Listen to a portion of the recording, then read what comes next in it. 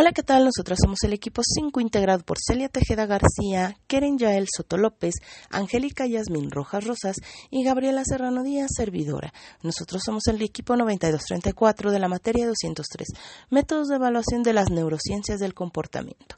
Como parte de la unidad 3, métodos electrofisiológicos, aquí analizaremos qué son y para qué se emplean. Los métodos electrofisiológicos no invasivos permiten el registro de actividad eléctrica cerebral en condiciones espontáneas ante la realización de tareas cognitivas o mentales. La comunicación interneural genera una serie de potenciales eléctricos cuyo origen se debe al intercambio de una serie de iones que viajan desde el interior de la membrana celular y hacia el exterior, al líquido extracelular y viceversa. Estos potenciales manifiestan actividad eléctrica de conjuntos de redes neuronales, pudiendo estar en estado de vigilia o en un estado de sueño, pero también se relaciona con actividad cognitiva.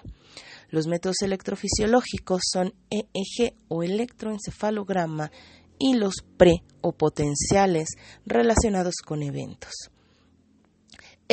Electroencefalograma es un estudio de la función cerebral que recoge la actividad eléctrica del cerebro, la amplifica y representa en forma de líneas, interpretándose la actividad de las distintas áreas cerebrales a lo largo del tiempo, principalmente en condiciones basales de reposo, vigilia o sueño y funciones como hiperventilación y fotoestimulación.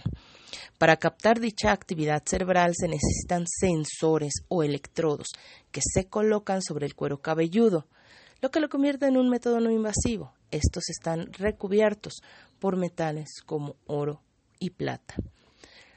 Los EEG exponen cambios de voltaje originado en la corteza cerebral durante todo el tiempo de captación. En sus bandas de frecuencia se observan los siguientes tipos de ondas: alfa, beta, teta y delta. Las interpretaciones del EEG siempre contienen criterios poco precisos y basados en experiencias, muchas ocasiones pueden ser subjetivas.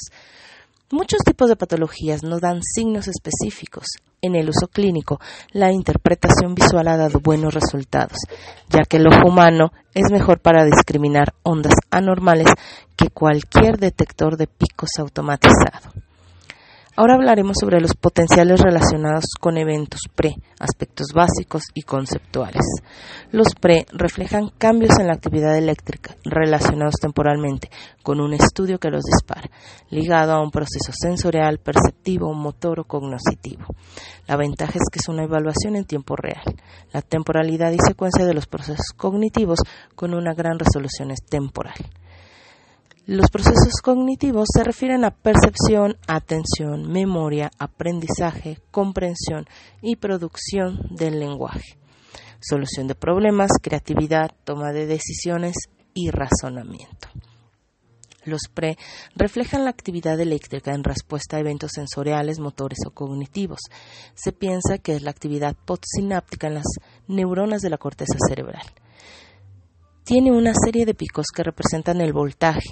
Poseen polaridad, amplitud, latencia y distribución topográfica craneal. Dan muestreo casi continuo de la actividad eléctrica cerebral durante los procesos cognitivos. Tienen resolución espacial pobre. Los reflejan muchos efectos causados por el procesamiento de un estímulo efectuado por el sistema nervioso. En los se representa actividad neuronal que puede tener distintos generadores cerebrales y que se agrega en el tiempo y el espacio. Esto origina superposición de componentes. De esta forma damos por terminada la presentación del tema métodos electrofisiológicos. Agradecemos su escucha atenta. Hasta pronto.